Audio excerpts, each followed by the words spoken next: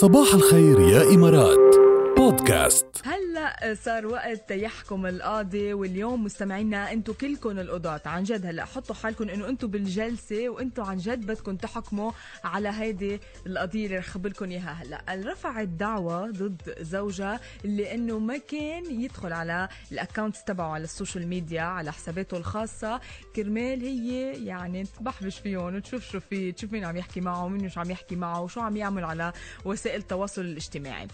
انتو القضاة اليوم شو بتحكموا عن جد؟ يعني انا شفت هالدعوة قدامي قلت معقول انه قامت ترفع دعوة ضد زوجها وتعمل ما بعرف شو، وصلت يمكن معهم للطلاق، انه كرمال السوشيال ميديا. وقبل شوي كنت عم خبركم بالارقام، قديش الارقام كتير كبيره وقديش عاليه وقديش في مستخدمين للسوشيال ميديا كمان. فانتوا اليوم القضاة شو بتحكموا على هيدي القضيه؟ رفعت دعوه ضد زوجها لانه ما فات على حسابات السوشيال ميديا قدامها، او ما خليها هي تاخذ الموبايل وتبلش تفوت من انستغرام لفيسبوك لواتساب لتيك توك، ما بعرف هلا صار في 100 بلاتفورم على السوشيال ميديا. انتوا شو بتحكموا؟ معي اول قاضي لليوم دايانا، صباح الخير. يسعد لي صباحك، ضحكتيني. وانا بس قريت القضيه ضحكت، قلت انه هالقد حرزاني، يعني ما كلها السوشيال ميديا. غباء يا بنتي، غباء. انت القاضي اليوم يا دايانا، شو بتحكمي بهيدي القضيه؟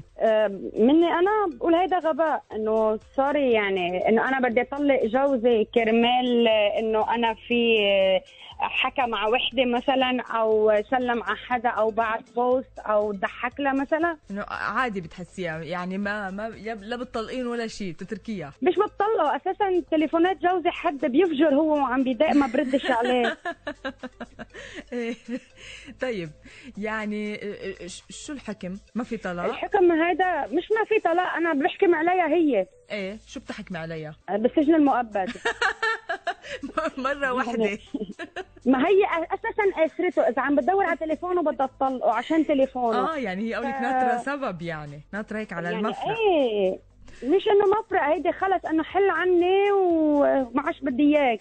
طيب لقيت انك عم تحكي مع وحده. طيب ديانا شكرا كتير لك، يسعد صباحك. هلا صباحك حبيبتي. ما في اهضم منك. خلي لي هيك يا عمري. الى اللقاء. باي باي. باي باي. صباح الخير يا إمارات بودكاست.